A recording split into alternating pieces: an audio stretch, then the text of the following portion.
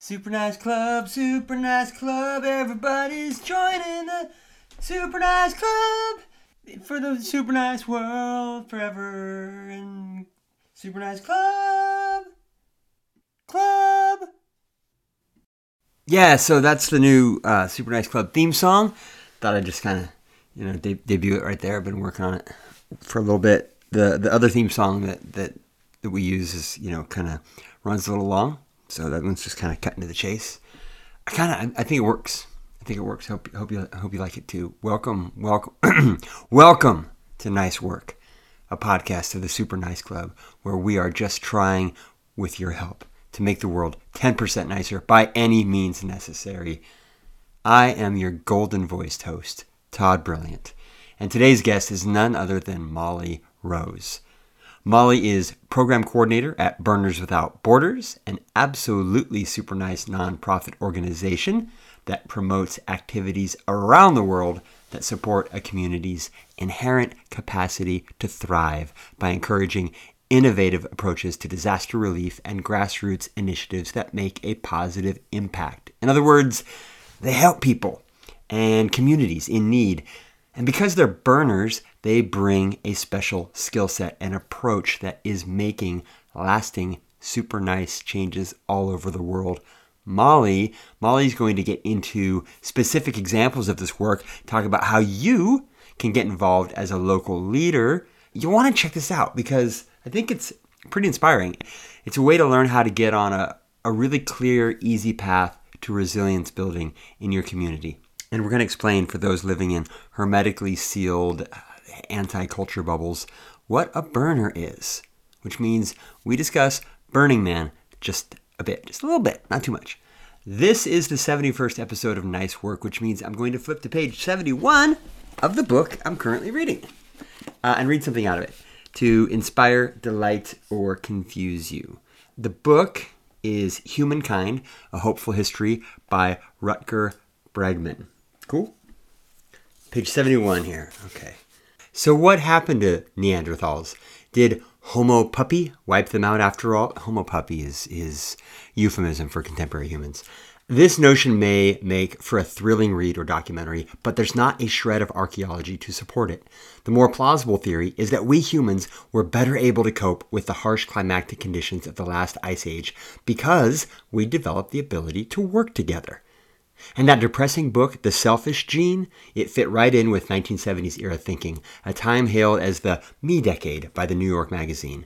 In the late 1990s, an avid Richard Dawkins fan decided to put his take on Dawkins' ideas into practice. Rather than making him feel pessimistic, the book inspired CEO Jeffrey Skilling to run an entire corporation, the entire energy giant Enron, on the mechanism of greed. Skilling set up a rank and yank system for performance reviews at Enron. A score of 1 placed you among the company's top performers and gave you a fat bonus.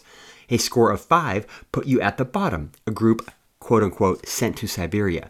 Besides being humiliated, if you couldn't find another position within 2 weeks, you were fired.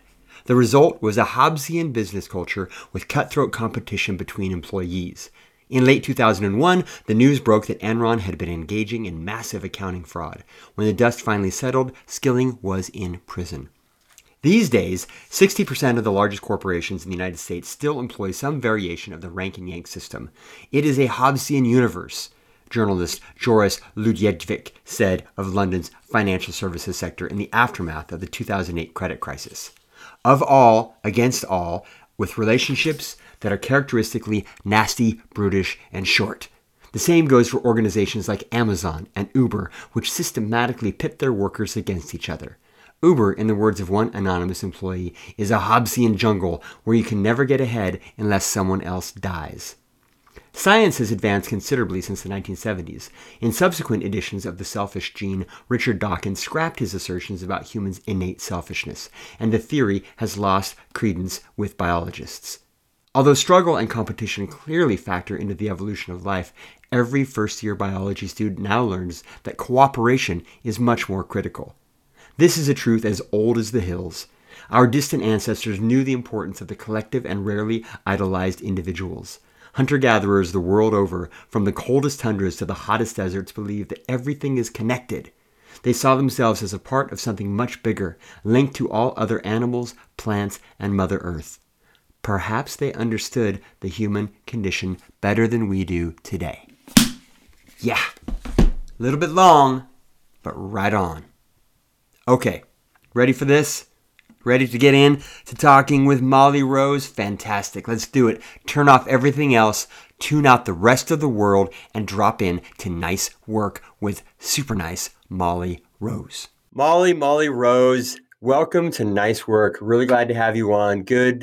Wait, we're both West Coast now. Yeah. Good morning still. Good morning. Good morning. It's so good to talk to you. So you're out here in LA, but you live where normally? I normally live in Brooklyn, New York. And out here, it's always nice to be out here. The weather is so good. It's probably pretty cool in Brooklyn right now. This is your window of decent weather. When I left, so that ain't bad. 90's not bad. I like 90. 90's kind of like my sweet spot. But I grew up in northern California, the Valley, where 90's the precursor to 122. Well, there's no problem with 90 if it's a dry heat, which is what anybody in California will say. Exactly. Or Palm Springs. Well, hey, welcome to LA. I'm hoping that you love it. LA is a great city. Brooklyn is awesome as well. So, two good shots. Welcome, and let's jump in and talk about this great organization, Burners Without Borders, that has been on when I first started a podcast. And what people do when they start podcasts is they usually come up with a list of people they want to talk to, or organizations or stories they want to tell. Burners Without Borders, as a burner myself, was on my first list. I just had to wait until I figured out a way to make it happen, like who I knew. I don't like doing cold calls for any guests, right? It's super not fun. So finally, I realized, one of my very favorite humans, Leslie, works out at Burning Man now. So now's the time. So thanks, Leslie. I love you. You're fantastic. You made this happen. This conversation is dedicated to you. Maybe you can't hear it, but I'm clapping. So let's start at the top. What is Burners Without Borders and how did it come about? Yeah. So Burners Without Borders is at this point a program of the Burning Man Project. And basically what our team does is support the section of the global Burning Man community who are passionate about civic impact. So we get the opportunity, and I get the opportunity to connect with burners all over the place who are doing civic impact projects that they're passionate about in their own communities, and to support them in amplifying and promoting the projects that they're doing out there, connecting them to other burners and other organizations and partners to help move that work along, and just being a place for people to come and find each other and gather as peers towards this vision of civic activation. So that's Burners Without Borders now. Burners Without Borders started in 2005 as a response to Hurricane Katrina. And I can tell you that story. As I was preparing for chatting with you, Todd, I remembered that I have told this story before a few years ago at an educational conference, and I had it memorized. I don't have it memorized anymore, but if you're okay with it, I'm going to use my notes to make sure that I'm sharing all of the juicy details because I was not around at that time. Yeah, that'd be great. Go ahead and however we get the info across. Memorization of things is something, you do it for the moment. That's what computers and papers for and archival materials. Let's hear it. I want to hear about this. Exactly. Okay, well, I'm going to take us back to 2005. So 2005 in Black Rock City was a time when there was actually a true disconnectivity out there in the desert, right? No cell phones, no internet. And so when a whisper of a natural disaster started to kind of make its way around the city, people discovered that there had been a major hurricane in the Gulf Coast of the United States. And so as that word started to spread, some people on Playa just had no way of knowing if their families were okay or if they even had like a home to return to. And so a major natural disaster like Hurricane Katrina is like a time when there are many needs and values in tension with each other. So it's a complicated environment for volunteers, right? Government aid responses are overwhelmed in a disaster by the needs of the survivors. The stress is enormous for families that are trying to rebuild.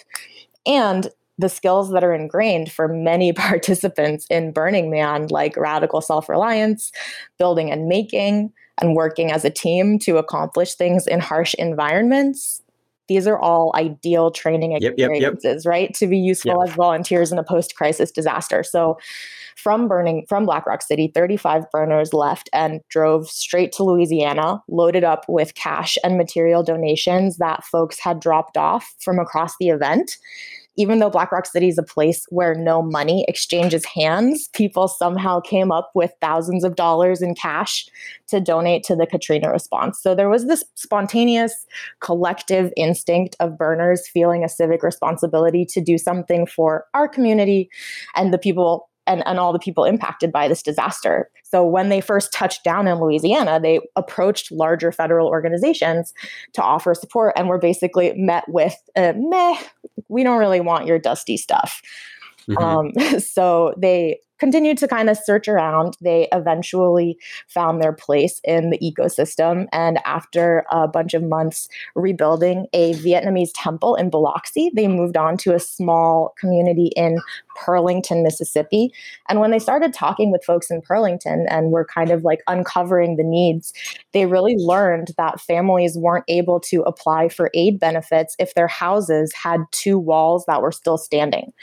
And so the line for demolition support in that area was like a mile long.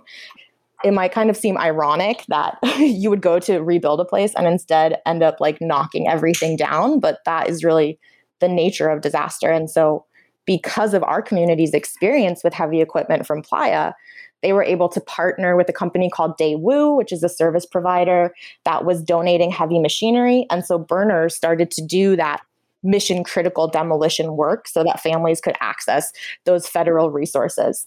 And basically burners ended up staying in the area for 9 months and they gifted over $1 million worth of over $1 million worth of reconstruction and debris removal to the residents of Mississippi. But honestly, that's not even the most incredible part of the story, because as the demolition went on, people were faced with an incredible amount of stuff. Anybody who's experienced a natural disaster knows that there's just mountains of debris, like tables, couches, bed frames, cabinets, everything.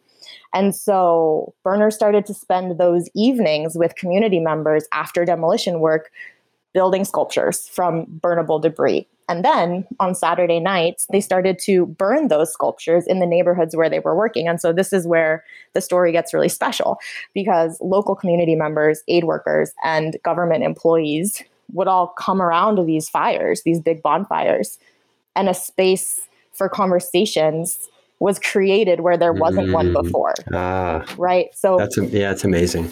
Whether people were needing services or providing services, there's an equality in the power dynamic of connecting around a fire.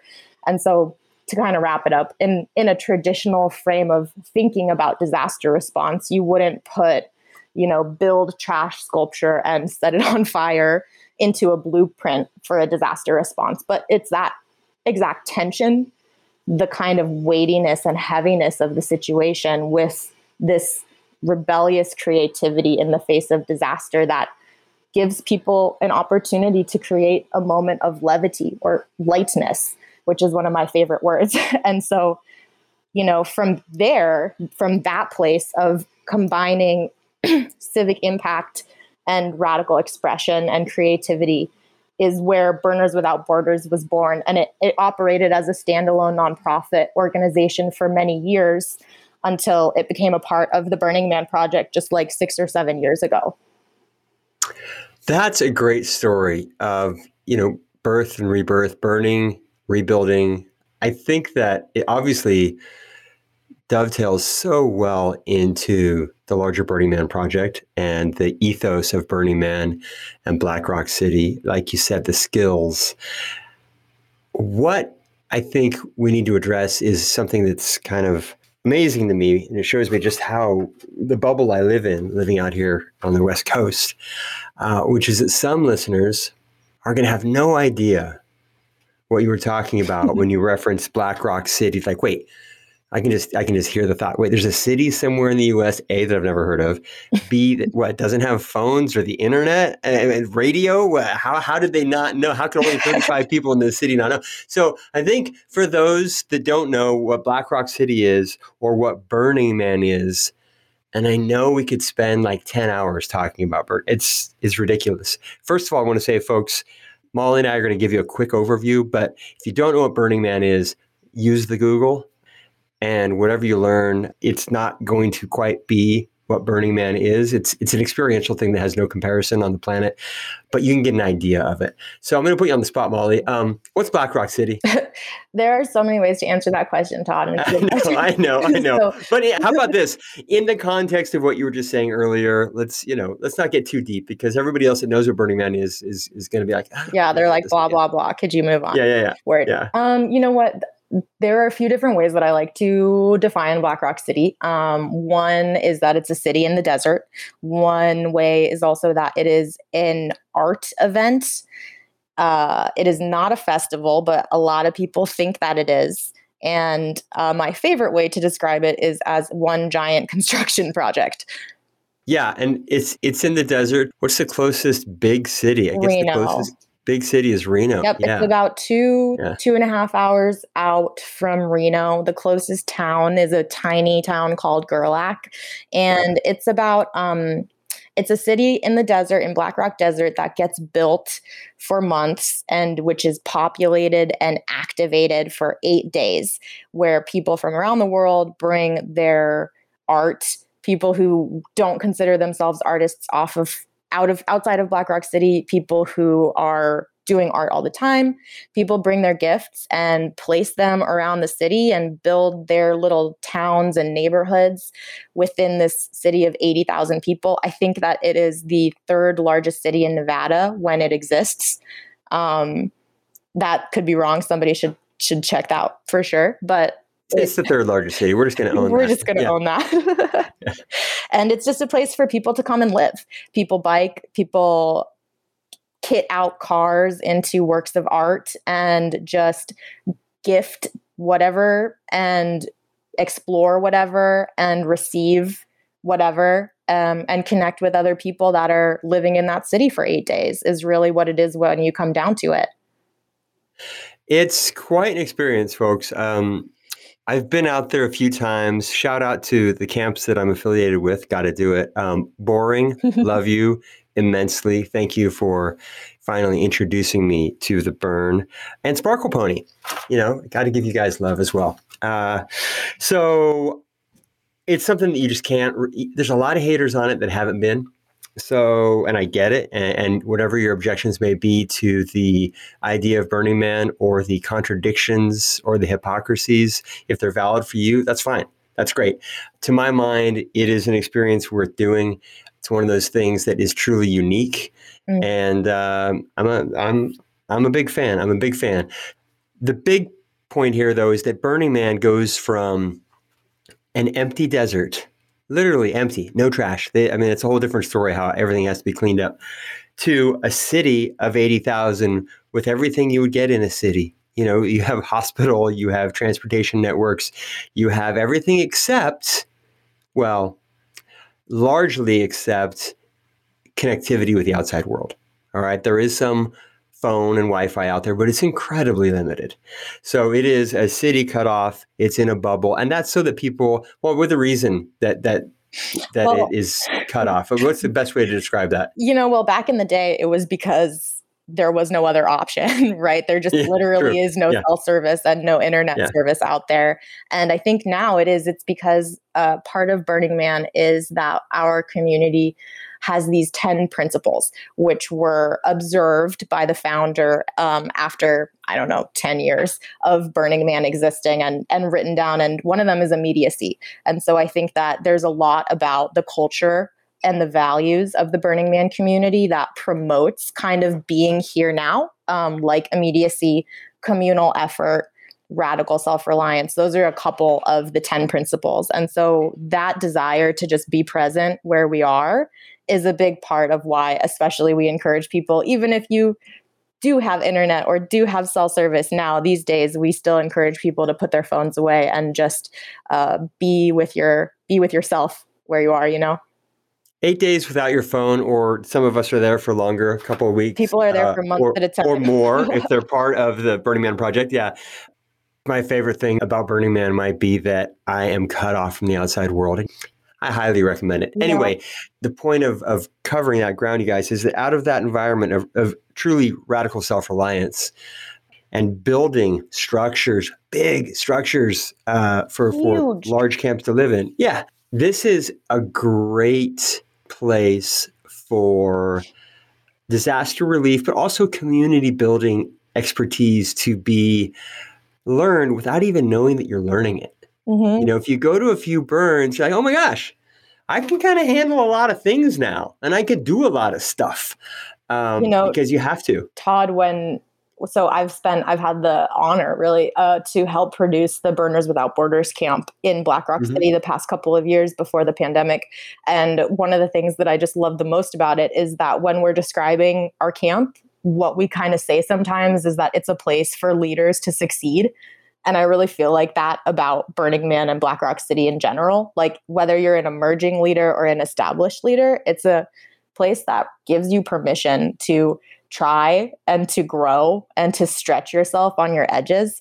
And I think that's, I have plenty of thoughts about Black Rock City and the energy and how we use our energy in the world. And I know that for me, Black Rock City was the first place in the world that I felt free from like a lot of things. And it's really powerful to have those experiences, and everybody deserves them. Yeah, it's definitely uncomfortable. And for a lot of folks, it looks like, that was really uncomfortable. I wouldn't want to be there.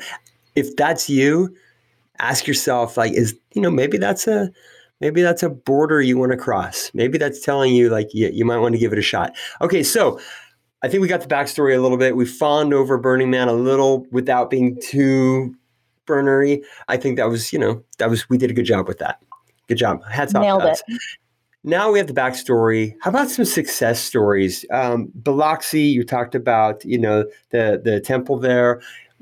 More recently, what are some things that you guys have been involved in? And how does that work? How do people, you're not necessarily as an organization in control of who starts what sort of chapter, right? Not at all. And we don't want to be. So yeah, I would love to tell you a little bit about how Burners Without Borders works now with the Burners Without Borders community and with the extended community. We really hope to and aspire to be an organizing space that's very low barrier to entry. So the idea is that anybody who has a civic project who wants to be connected to Burners Without Borders can connect with us and receive support and find community in some way. And so there's a few different ways that we do that. I would say this is just spitballing percentages, but maybe about 25% of our work is supporting the Burners Without Borders chapter network, which is a network of about 40 different groups and chapters that are in different levels of formation and formality. So some of them are registered nonprofits. Some of them are just a couple of friends who want to gather under the Burners Without Borders identity to talk about land generativity, And so we have this network framework so that if people are interested in connecting in a long-term way and building and activating with a group in a long-term way, either in their region or around a specific subject area, it's really easy for them to plug into that network of peer leaders. We also work with basically any burner who has a civic impact project who is seeking support. So another way that we work is just with projects in general. So it's a little confusing, but chapters create projects, but you don't have to be within the chapter network to have a BWB project. You can also just submit a project outright. And so really, I've been working with the network for 3 years. I'm the program manager for Burners Without Borders in Burning Man Project. And we're so available to burners. We really want to be a low barrier to entry way that people can ask questions or start or do their first civic impact project for the first time, whether it's a cleanup, de-mooping of your block. And for those that don't know, Burning Man, MOOP stands for matter out of place. And it's really an important tenet of our culture. Another one of our values is leave no trace. So whether somebody's organizing a cleanup in their neighborhood or whether people are actually, I can just lead into some recent examples because right before I got on the phone with you, I was actually on one of our BWB chapter leads calls. So I've got some fresh examples that are going right now. And for example, BWB Portland in Oregon is in the middle of completing an initiative that they've been working on for about a year or maybe less called the C3PO project, which is an infrastructure build supporting 3 tiny house villages in Portland, which each are home to about 40 previously unsheltered residents. So what the Portland chapter is doing and has done is that they've built 3 40-foot geodesic domes and placed them as living rooms in these 3 tiny home communities to create more space for these folks. And they did it basically for free. They're not done yet, but they're planning on writing a toolkit for how they did this dome build out because they used a couple of tricks to make it super low cost. And everything that they're doing is in service to the leadership of the folks that are actually impacted by this issue, which in this case is being unsheltered. And so they came to this connection and they're like, what do you need? And they're like, we need more space to gather as a community. And then over months, now they have these 3 domes that are COVID compliant, that are made with, free banner material from billboards on the highway, that are now autonomous spaces for these communities to be in community together. So that's one example. Another example that I just heard today is from our BWB Sacramento chapter. And also it was a chapter leads call, right? So these are all going to be chapter examples, but I'll give you a couple of non-chapter examples after. Yeah. So Sacramento actually just did something very exciting, which is that they partnered with the local Sacramento regional events and with one of the official regional events of Burning Man Project, which was a drive-through, a COVID-safe art drive-through in California. They partnered with them, and then they also partnered with their local chapter of California Dreamers, which is DACA recipients, to support a pupusa sale, which is outside of the official Burning Man event, to raise money for a school in El Salvador, which is a school that actually one of the folks from California Dreamers that they're partnering with went to that school and was like, hey, when I went to this school, it didn't have a roof. And I know that we need more stuff down there. And so through this relationship building with their partner, California Dreamers, they're getting to know this community, understanding the needs, and able to grow their impact really fast. They went from one school that has 20 kids in it, and then they were asked to do additional fundraising for a second school, which has 90 kids in it. And, there's a lot of questions around, I'm just going to be honest, like white saviorism, right? Like, how do people do civic impact projects for others who are not in their own regional community? And I think this is a really good example of how you do that, which is that this is like showing how you can put the energy of the Burning Man community towards the leadership of someone who's most affected by a situation. In this case, this person who actually went to this school and is like, hey, we need this. And then they're able to accomplish so much by kind of deferring to that leadership. That's great. And it sounds like it's similar with Portland C3PO. You said they were also doing this for an organization, probably, unsheltered advocacy organization, right? Or people. Yep. Yeah. And it actually speaks to we have some values within BWB that we talk about freely with our leads as the framework that we support events. And one of those is with, not for. And so another way of talking about that is like solidarity, not charity. There's a lot of different ways to split the hair, but the idea of we don't have the solutions, and we recognize that unless we're being led by someone who's most impacted by a crisis, we are not going to know the answer to a question. So coming in with a lot of clarity about what skills we have and what kind of support we have to offer from the spirit of gifting, which is another value of the 10 principles of Burning Man. Mm-hmm. But not having an expectation of the outcome of what that support is going to look like. That's really how we do our best work, because Portland did not know that they were going to be making geodesic domes. They just knew that Portland has a crisis of unsheltered residents and that they felt compelled to support those people. And then through the relationship building, they figured out the way that they could really do that. That's fantastic. So I'm hearing that BWB has people that are doing disaster relief. If a disaster pops up, you're probably going to have burners out there answer the call, and most likely through BWB. But just as importantly, more importantly, you have people around the world that are helping build resilience within communities. And these are the things that outright help prevent disasters, humanitarian disasters, future scaled levels of being without shelter, but also in the face of disaster, real physical, natural disasters.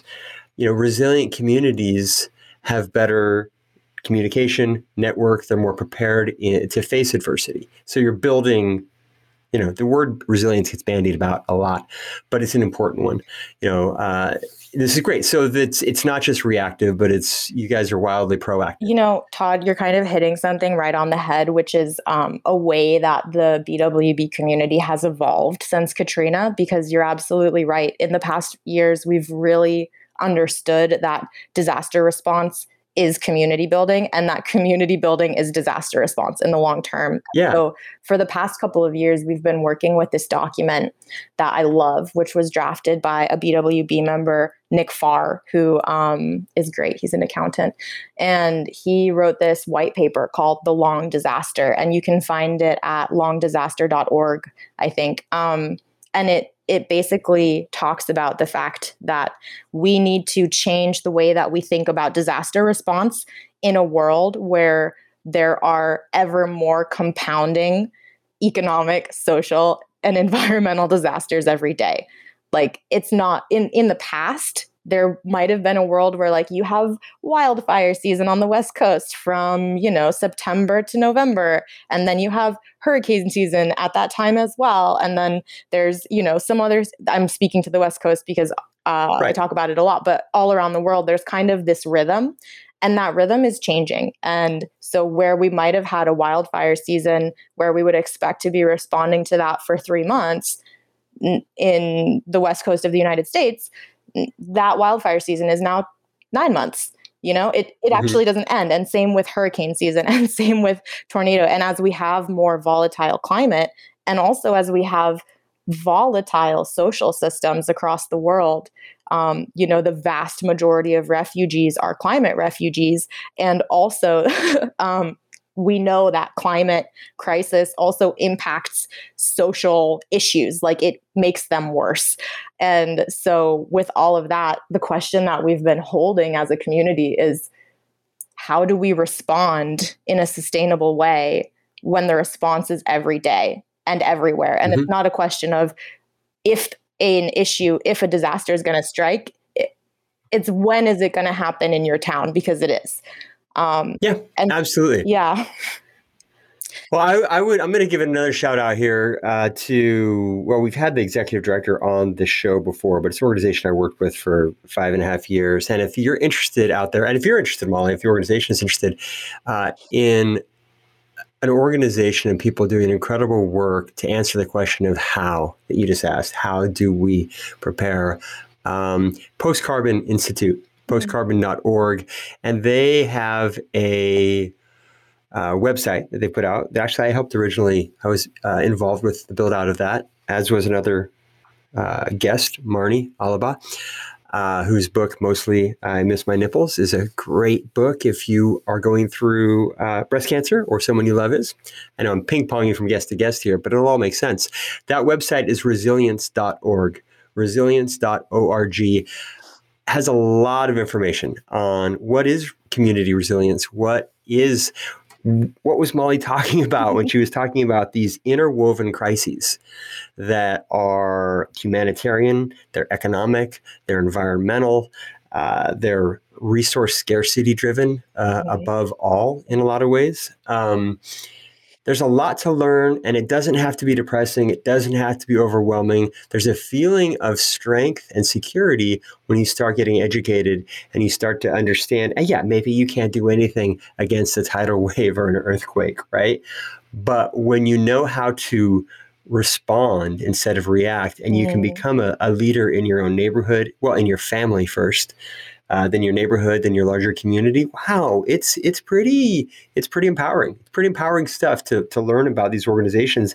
And then once you kind of get a little bit of education around it, boom, you can plug into, or even before, something like Burners Without Borders. Long segue to my question, which is, when people are there and they're feeling excited about it, how do they get involved? What's the best way? That's a great question. And there's a couple of different ways. People can always head to our website, burnerswithoutborders.org, to just get a little bit of an overview.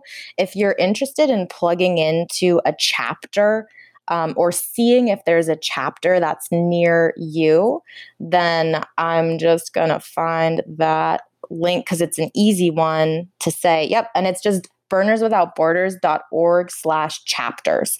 And that takes you to a map so you can see the closest groups to you. And then if you're interested in just doing a project, or if you have any kind of inquiry, you can always email bwb@burningman.org to reach our team if you have a project inquiry. And then we're just on the cusp of giving our website a facelift with a new look and feel, and it'll have a much clearer process to submit a project kind of cold. But normally we have a connection with Burners and we have a little bit of conversation before we share more about how to move your project idea forward in a potential collaboration. And Todd, if we have time, I just thought of another recent example of a non-chapter project that was about building connectivity and resilience during COVID. And it's an amazing project called Pedacito de la Tierra, or A Little Piece of Home. And you can find it at pedacitodelatierra.org. Basically, this was a multi-pronged initiative that was a partnership between Burners Without Borders and an organization called Alight, which is formerly known as the American Refugee Association, I think. And we did an activation to think about how to support a house community space in Nogales, Mexico, which was hosting 200 residents who were in their migration journey, who were stuck there for the whole time during COVID. And they were actually the only shelter residence casa that didn't get COVID at all. They were, just really insular, 200 people, and run by this amazing nun. She's part of this collective of badass nuns who work along the border to support people in their migration journeys. And so with Burners Without Borders, we came together to do several different things. So one thing that we did in collaboration for their infrastructure build out was we built a cob oven, an Orno, an outdoor oven, at this site in partnership with the residents who were super familiar with Ornos from back home in their cultures. So it was really awesome to see folks, it was like the spark of an idea, partnering with artist Ronald Rael. And then people just took it up. They made all the bricks. They made the whole thing in like 3 days. There was also a space transformation done by Alight to make the space feel like home. We called the event Pedacito de la Tierra, because it's about the fact that no matter who you are, you deserve to feel at home where you are. And so another aspect of this project was that a video was made called Pedacito de la Tierra, and I can send you a link that you can include in the podcast link if anybody wants to watch it. But it's actually being shown this week at the Venice Biennale, which is like, I guess, a really important, I'm obviously not a video person, but I guess that's a really important documentary film festival, and people are really excited about it. And it just shows kind of the full human character of all of these people who are kind of stuck in this process that at the end of the day is around how humans are affected by different environmental and social disasters. And then the last thing that we did, which was really fun, was that we hosted a virtual dinner, a decentralized dinner table experience for people to connect and talk and have conversations around the idea of home and belonging, which is also something that's really integral to Burning Man culture in general, is this idea of being welcomed home. And so through that event, we had like 400 people on the call, and we were able to highlight 3 chefs who live at the Casa in Nogales. We also highlighted chefs in other parts of Mexico and Colombia. We had music, we screened the video, and we just really experimented with how do we actually have fun building community in a virtual platform?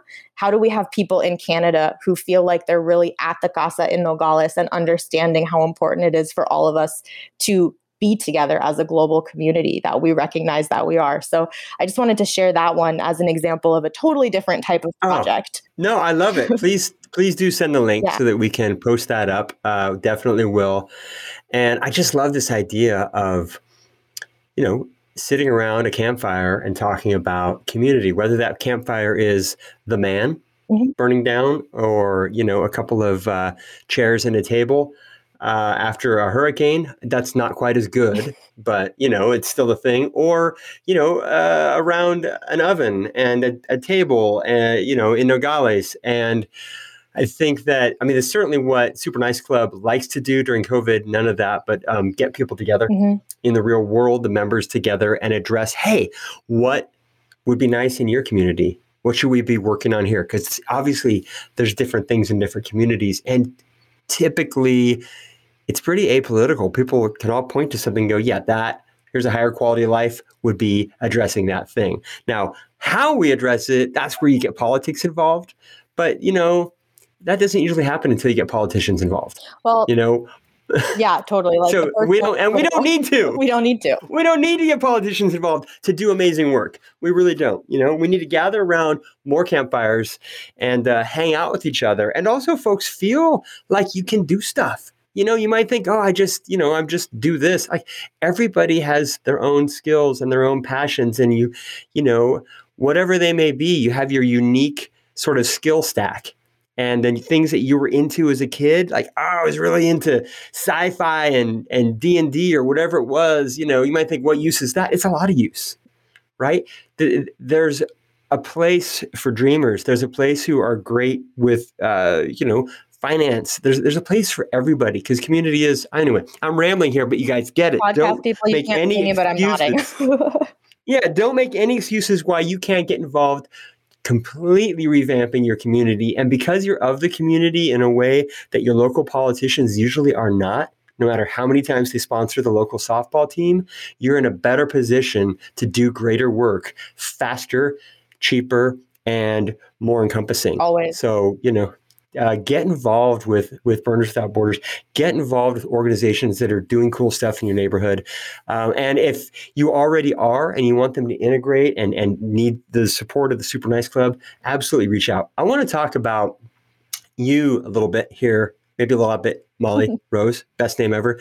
I stalked your LinkedIn profile a little bit. Nice. And I saw you add me. Yeah, your about section reads, I empower people to be leaders. Creative engagement builds resilient communities.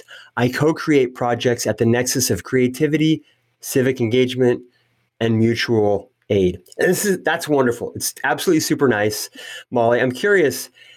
Did you feel drawn to doing this sort of work before you started doing the work, or did your years at nonprofits kind of shape your passions? I mean, you know what I mean? Yeah. Like, you remember thinking, this is what I want to do? And was it ever anything else? Yeah, that's a really good question, Todd. I think that there was always something else, as a child. I think my first things were like ballerina, obviously, and then like marine biologist, obviously.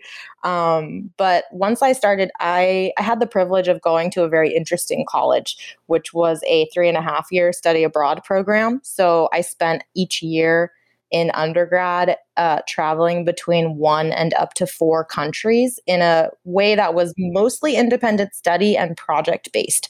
So let that sink in for a minute. If anybody's like, that's for me, then like you're weird and let me know because I can tell you about it. But when I first started doing that, I guess I kind of thought that I was going to be moving towards environmental advocacy kind of stuff, and remembered like marine biologist. And then when I lived in India, I had a transformative experience. And I guess really briefly, you know, my roommates were walking to get ice cream in our neighborhood. I lived in Bangalore in a neighborhood called Sheshadripuram. And we saw a kid getting kind of like beat up by some adults in a park. And so my roommates went to this temple to tell people and ask for aid. And the guy from the temple came out and was basically like, oh no, it's okay. He's a thief.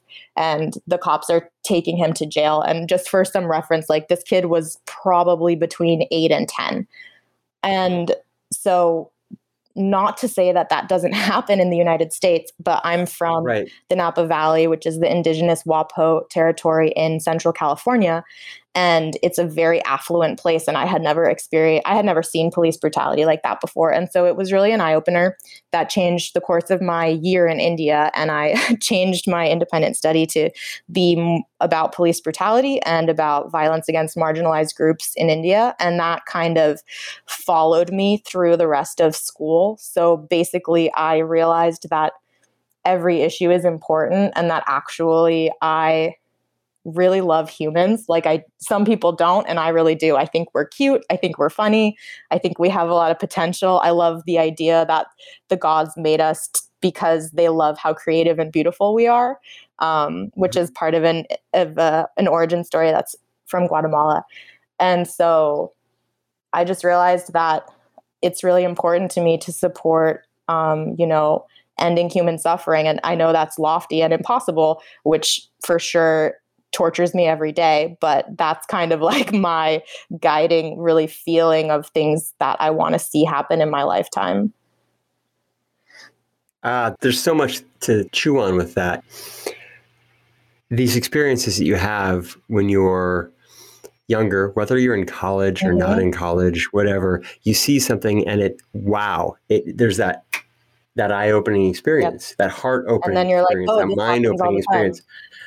Right. And it leads you down a path. Now, not everyone sees that and says, I need to pursue how to stop that in the future. A lot of us, myself included, see horrible things and go, that sucks. And if we can't stop it in the moment, we just think, oh man, bummer.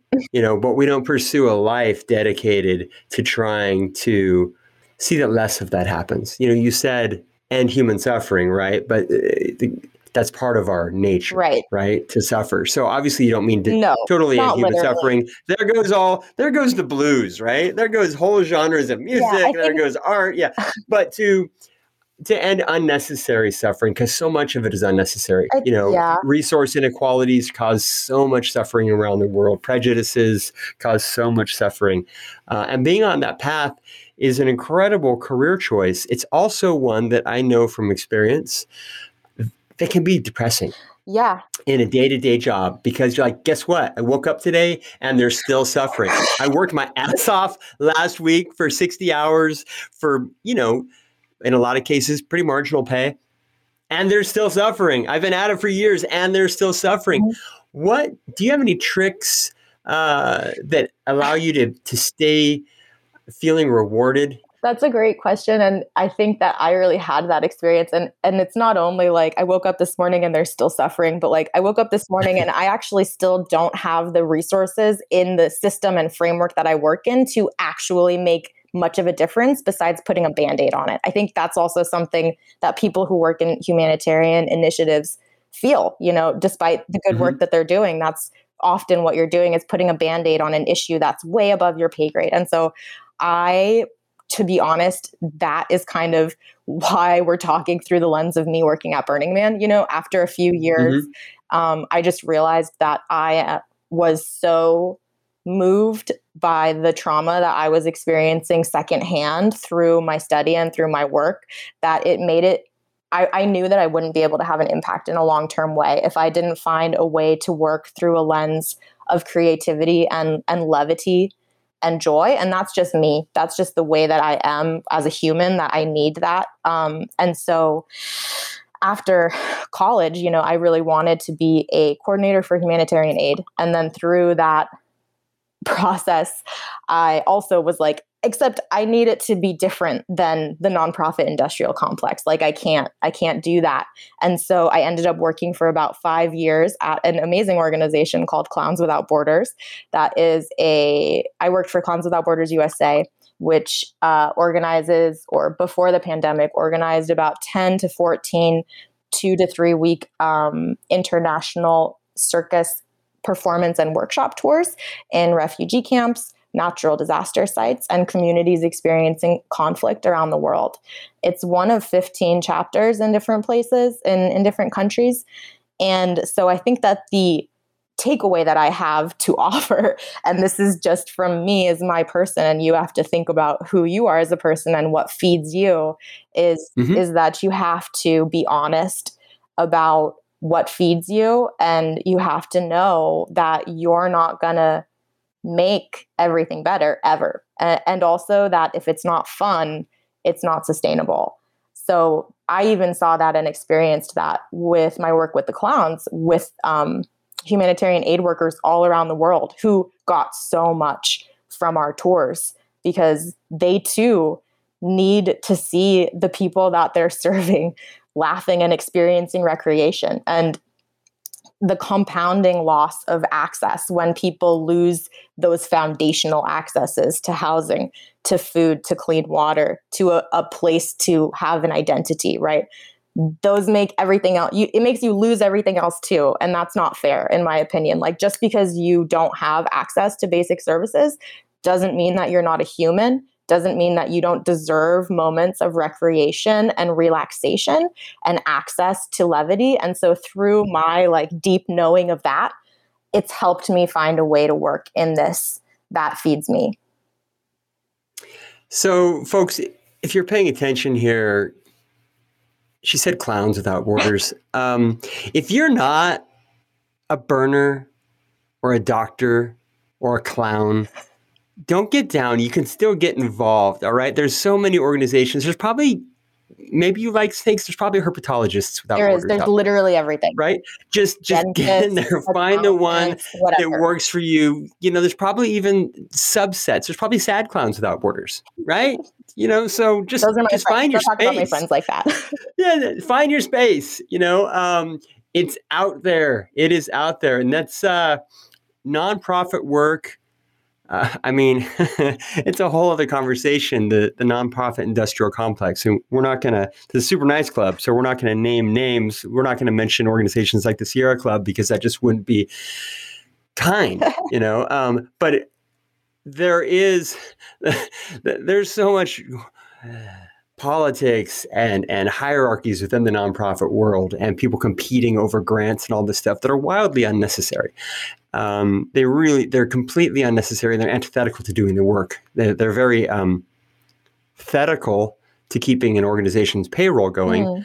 But it's my opinion that nearly every nonprofit's goal should be to go out of business as quickly as possible. Since this is the Super Nice Club, I know that we are not going to talk about capitalism and white supremacy and the way that they influence the nonprofit industrial complex, because it's not super nice.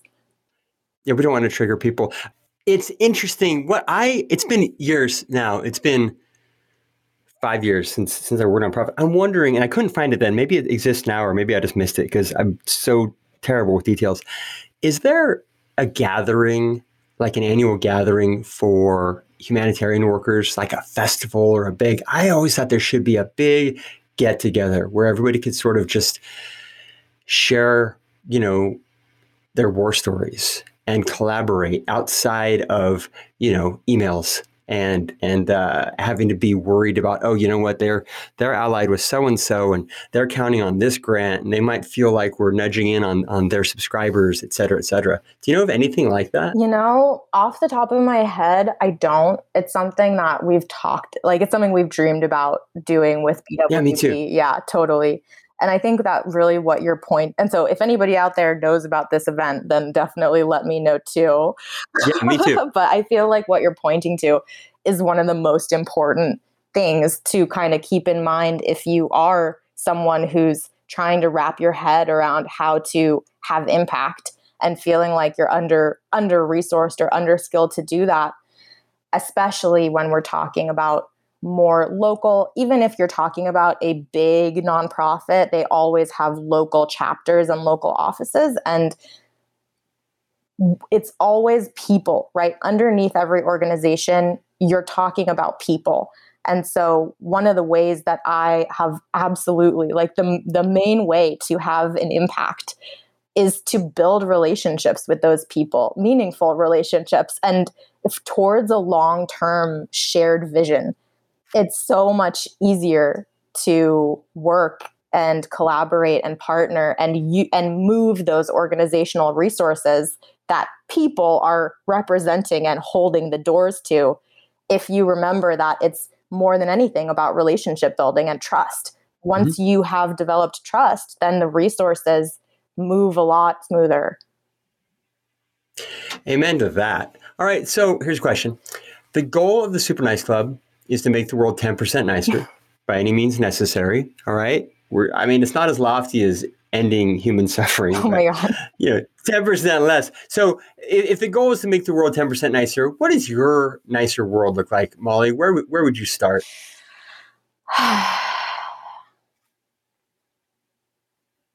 My nicer world. I was just talking, I guess.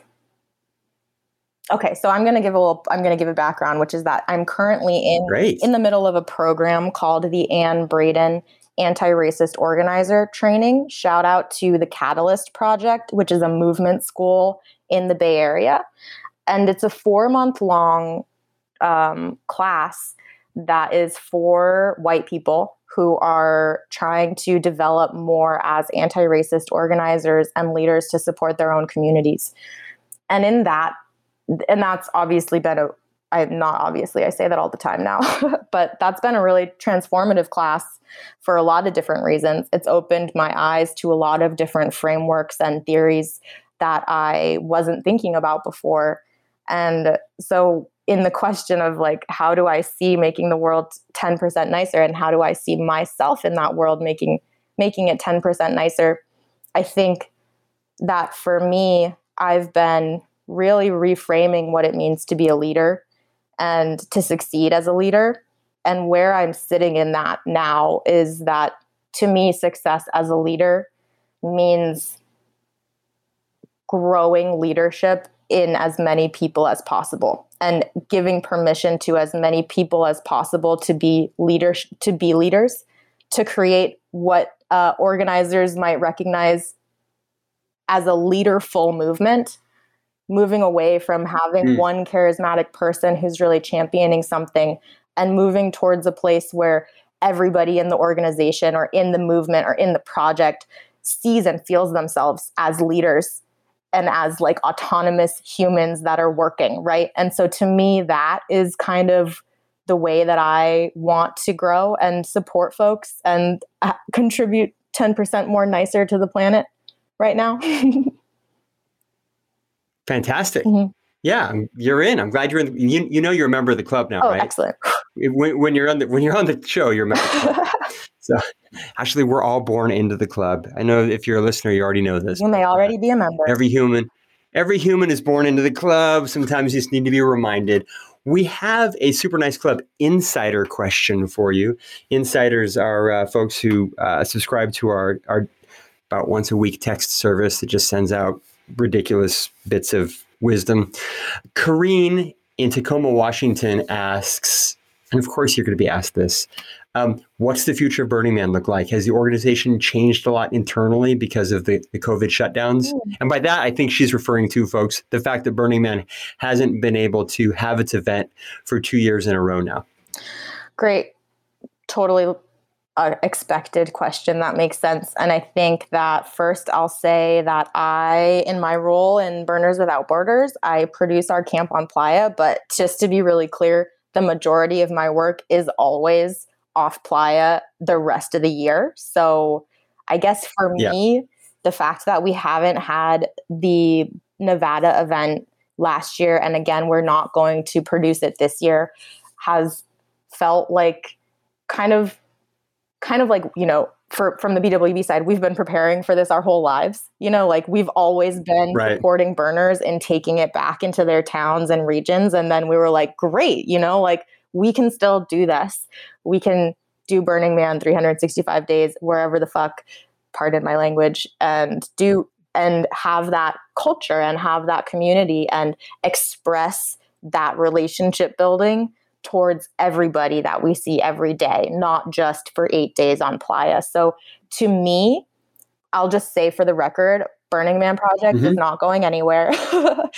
We're going to make it. We're going to produce an incredible event in 2022. And I feel personally excited because change is necessary, to not change is boring. And so I see it, and I think a lot of people have seen it, also with the caveat that it's been very difficult and very stressful and a lot of emotions to make these choices, right? And I really am grateful for the people that have done that. But putting that part of it, of like making the call, because I believe it's been the right call both years, putting that part of it aside. I agree. Right? Yeah. So putting that part of it aside, I think that it's like we have to change. Black Rock City, it changes every year. It's changed from how it started in San Francisco. It's never the same. And so I kind of love that openness of being like, what can be transformed? And I think one thing that I maybe would share with you that I've learned in my in the Anne Braden program, I've been studying different forms of BIPOC feminisms, which is Black and Indigenous and other people of color led feminisms, which are less about equality between men and women and more about equality for all people, and that all people need access to services, and that by focusing on the needs of those who are most oppressed, everybody gets free together. And so one of those tenets of Black feminism that I've been learning is transformative process leads to transformative outcomes. And that means that we have to allow ourselves to be transformed by process. And I think that's the opportunity that we've been having over the past few years, is like, how can we be transformed by this? Because it's out of our control. And how can we have a transformative outcome because of our openness to that? I like that. Transformative. What is that again you said? Transformative process leads to transformative outcomes. And I learned that in the Anne Braden anti-racist organizer training. Great. And then you reminded us also of the saying, basically about the least among us. You can judge a culture by how the least are treated. How the least among us are treated in a lot of cultures, it's a pretty low bar. There's a lot of really rapid, powerful, meaningful work that can get done. The gap between the most among us and the least among us is wild. It's wildly huge. So we can do that work to improve the lot among the least among us. And I know middle class America, you're always like, oh, what about us? I get it, right? The middle class is if you think that you are middle class, ask yourself how you would fare if you had an unexpected $80,000 disaster happen to you. Because if you wouldn't be okay, you're not middle class. I think that's also, we could talk about that for 5 years, right? But we're all so much closer to resource scarcity than we are led to believe. And it's real. Yeah, there's definitely.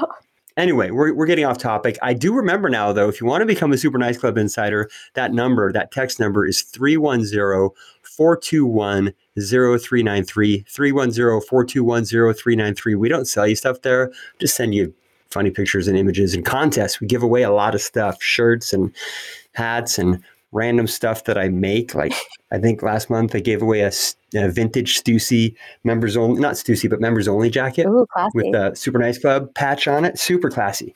Yeah. Darwin M in Santa Rosa won that one. Give away a lot of stuff. It's fun to give stuff away. It really is. So if you want free stuff, 310-421-0393. This is the part of the podcast where you get to issue, I think you're going to issue a good one, probably a tough one. I don't know, probably an introspective one. a challenge. This is a Super Nice challenge. You get to, anybody listening, members of the Super Nice Club, something they can do to make their world and their world a little nicer place. Okay. Yeah, I think you're right. I'm probably going to go with an introspective one because I'm not going to tell you to go pick up trash. I don't know your access means. I don't know you. I don't know your life. But I think what I'm going to ask you and challenge is to think about what opportunities you have to increase access to basic stuff for somebody in your neighborhood. Maybe it's your family. Maybe it's the school that you go to. Think about a challenge that you know about that you haven't done anything.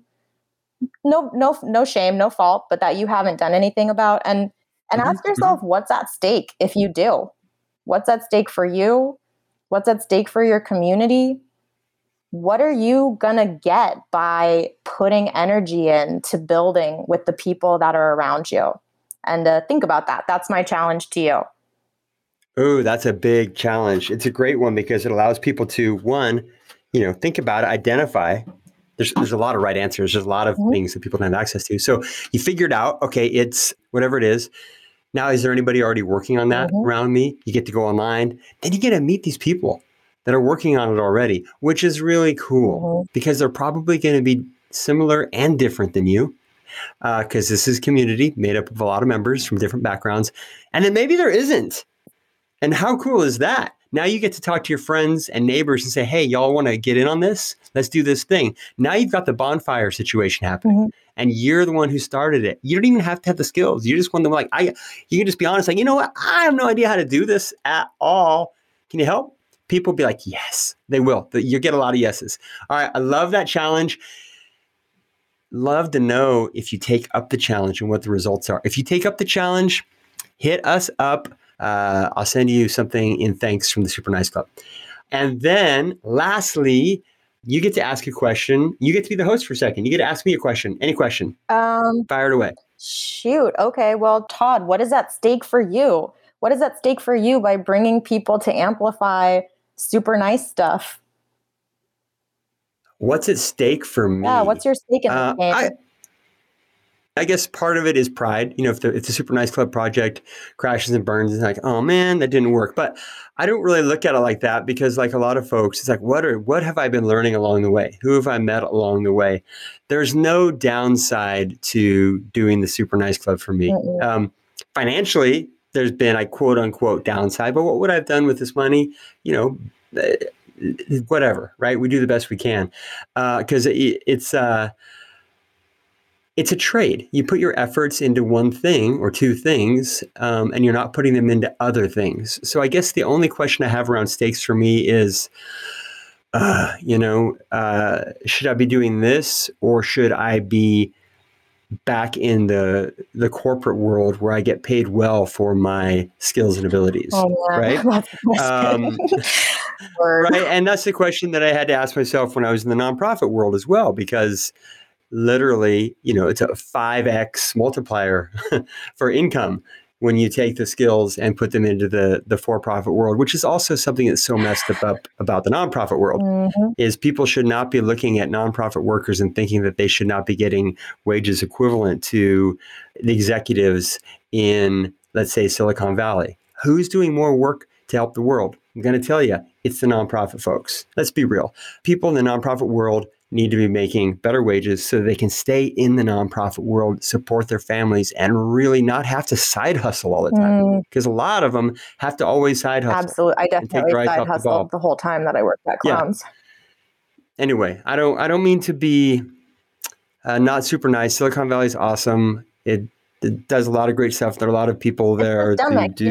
Todd, I just want to I want to validate you because I think that in all of this, right, and to everybody listening, like nobody wakes up in the morning being like, I'm going to do something shitty today. Like all of these humans that are working on these are doing it because they want to do good. And whether it's a nonprofit or whether it's in the Silicon Valley, whether it's anywhere, people are waking up wanting to have an impact and do good in the world. And it's what we're talking about is the systemic processes that create access and deny access. So I want to be really clear about that and validate what you're saying, and also say, like, everybody who's working on tech stuff, like, you're awesome. And it's not about you as a human being a good person, because I know that you are, because this is the Super Nice Club. This is true. Thank you. Thank you for that save, because sometimes I see so much money. I used to live up in that area. I just see so much money in one little area. And gosh, I just have to wonder, could there be more? You don't have to call it philanthropy, but could there be more awareness around these crises that we face? And there should be, and if you're listening, I know I have a lot of tech billionaires that listen to this podcast.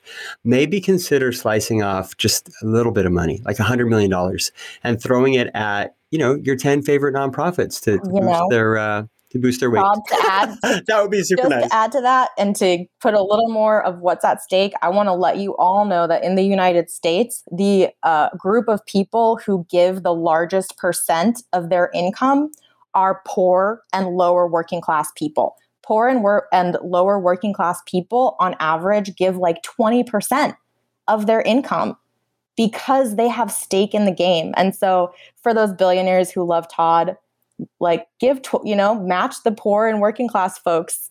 See how that is. Wow, my 10% plea seems really lame now. So I guess we got to go to 20%. We could talk forever about the economic triangle. We're at 20% nicer. Yeah, it is. No, hey, so the work that you're doing, again, people, if you're interested in doing some cool work, sometimes nonprofit people get a little jaded. You heard a little bit of that coming out in me. I'm not going to apologize for it. That's just where it's coming from. Really, what Molly said is true. The people working in all of the positions all across the board are born nice, and we all want to do cool stuff. We just sometimes get caught up in the pressure to keep up with the Joneses, and we have a system that legally requires these corporations to put profits above people. Even if you have good people at the helm, a lot of times their hands are tied, like, hey, I can't. Our shareholders will sue us if we do that. And the shareholders may not want to necessarily, but they're legally obligated to. So it's not big, bad corporations all the time. It's a big, bad system that we as people can rewrite anytime we want. We can even rewrite the Constitution of the United States. As wild as that sounds, I'm going to put this out there. Maybe it would be cool if we had a new one that wasn't written with some of the members being slave owners and with no women at all. Why would it be a bad idea to start a brand new Constitution written by a much larger slice of our society? I think we could probably do a great job. Snaps to Todd. And since we're talking about it, I also just want to give a little plug for Land Back, Indigenous people responsible for and in control of public lands. If anybody has questions about that initiative, which is Land Back in Our Lifetimes, to support fire remediation, to support keeping communities safe, I'm also a person that you can talk to about that. Excellent. How do people get a hold of you? You can get a hold of me at, specifically me, you can email molly.rose@burningman.org. And if you have any questions about Burners Without Borders, then you can just shoot that email to bwb@burningman.org so that it reaches my whole team. Hey, Molly, I really want to thank you first and foremost for the work that you and everybody at BWB is doing. And hey, you guys at Clowns Without Borders, awesome too. Mm-hmm. Totally awesome. And Doctors Without Borders and Herpetologists Without Borders and Window Cleaners Without Borders, Mariachis Without Borders. There's so many of you out there. Love all the work that you're doing at all the nonprofits. Also, thank you for helping me go so far off the rails in this episode. Really appreciate it. Probably going to lose some members who, I was like, I'm sorry we going there? if I we're lose going you. There. Okay, We're going there. We're going to go there. I mean, at the end of the day, we're in service to a nicer world. And sometimes you get a little fired up. I think it's okay. We need to be fired up. Got to fight fire with fire. Thank you so much, Molly. We will meet each other on the playa one of these days. Thanks, that's the thing that'll happen. Yeah. It's been super nice. And there you have it, a super nice conversation with super nice Molly Rose from Burners Without Borders. I am a real big fan of what Burners Without Borders is doing. I like the spirit behind it. I like the organization behind it. I like the innovative approach behind it. pretty much anything that's building community, repairing community, and really rebuilding community in a way that's better than it was before, which is the heart of resilience building, or resilience rebuilding, is straight up Super Nice Club material. So I hope you're inspired by it and you check out the links and you get involved in Burners Without Borders near you, if that floats your boat. If it's a hurricane that ends up floating your boat when you didn't want it to down the road, then maybe you will be a recipient of their help. That was a bit tortured, but I just riffed these intros and outros. Have you noticed yet? Next week is Brendan Leonard. Brendan Leonard is great, super nice, or at least he's semi-nice. He's the founder of semirad.com and the author of a bunch of books. Most recently, I Hate Running and You Can Too, How to Get Started, Keep Going, and Make Sense of an Irrational Passion. So if you're into running or you hate running, either way, I think this podcast is for you. So that means this podcast is, I guess, has the most potential audience of any podcast we've ever done here at Super Nice Club, at the Nice Work Podcast. You follow my logic there? God, I hope so. All right. Love you a bunch. Until next week, stay nice.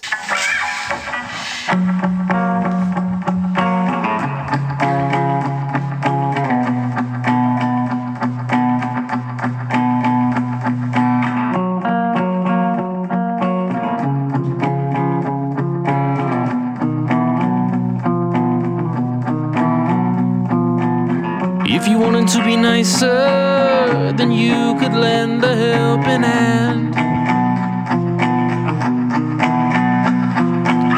If you wanted to be nicer, then you could see your neighbor's band.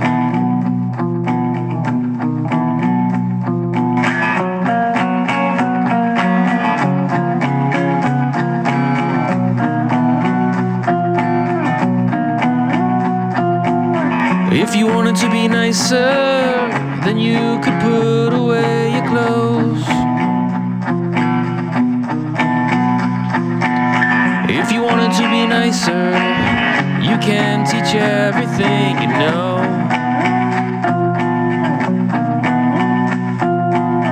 And all we ask is that you just become 10% more nice.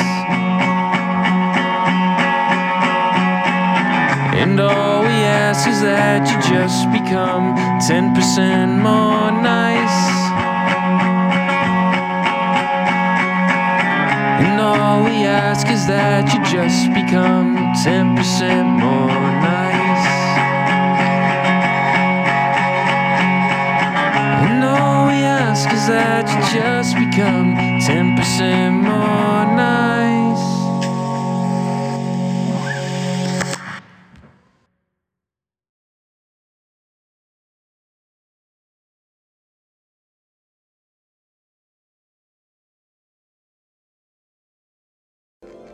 So what?